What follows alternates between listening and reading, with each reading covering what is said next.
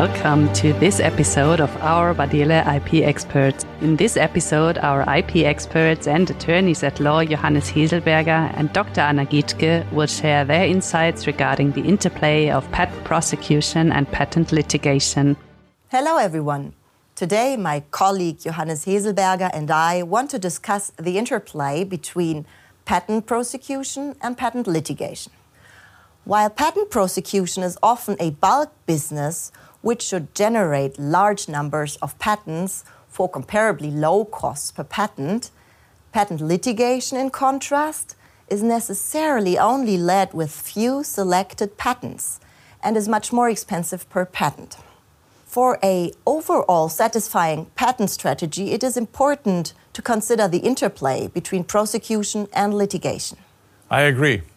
It is important to remind oneself that patent protection is not only the classical aspects of deterring competitors from using the patented inventions, finally building on their law-abiding attitude or on their fear from consequences, or taken to the next level, excluding them from the market by obtaining injunctive relief in litigation.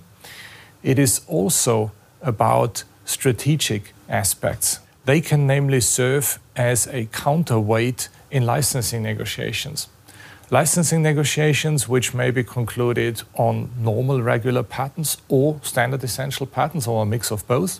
If a strong patent portfolio is in a potential licensee's hands, this can, in real life, lead to more favorable, more fair conditions of licensing compared to what licensees get who have no strong patent portfolio in their hands.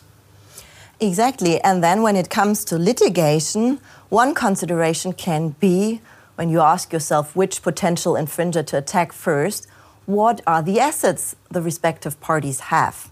So a strong patent portfolio may be a reason to be sued later. Right, or if sued already, to strike back.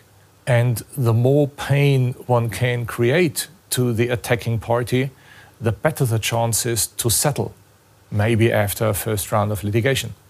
Yeah, so to summarize those thoughts, a patent portfolio can be a means to protect yourself from being sued for patent infringement, and it can improve your position both in negotiations and in litigation, hereby meaning both active and defensive litigation. This requires, however, that the portfolio contains a strong proud list.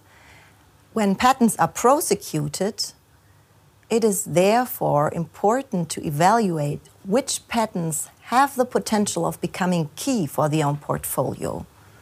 And such patents should be treated with much more care in prosecution than standard patents. Right. And by treating more carefully, we mean, for example, that patent attorneys with experience in patent litigation draft or at least proofread the patent application, in particular the claims.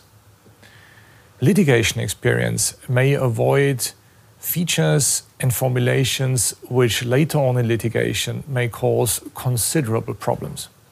Exactly, and hereby we do not only mean the classics like unambiguous claim language or the full support of the claims by the description, but we also think about contributing litigation experience by anticipating and hereby avoiding difficulties and discussions which typically arise. So one question is, for example, how can a claim feature be measured or proven in later litigation?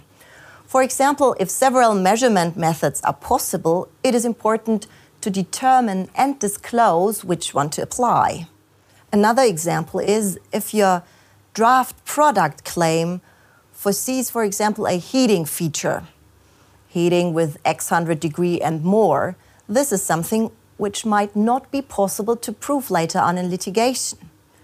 Therefore, it should be considered to replace this feature by a feature comprising the characteristics which derive from that heating process.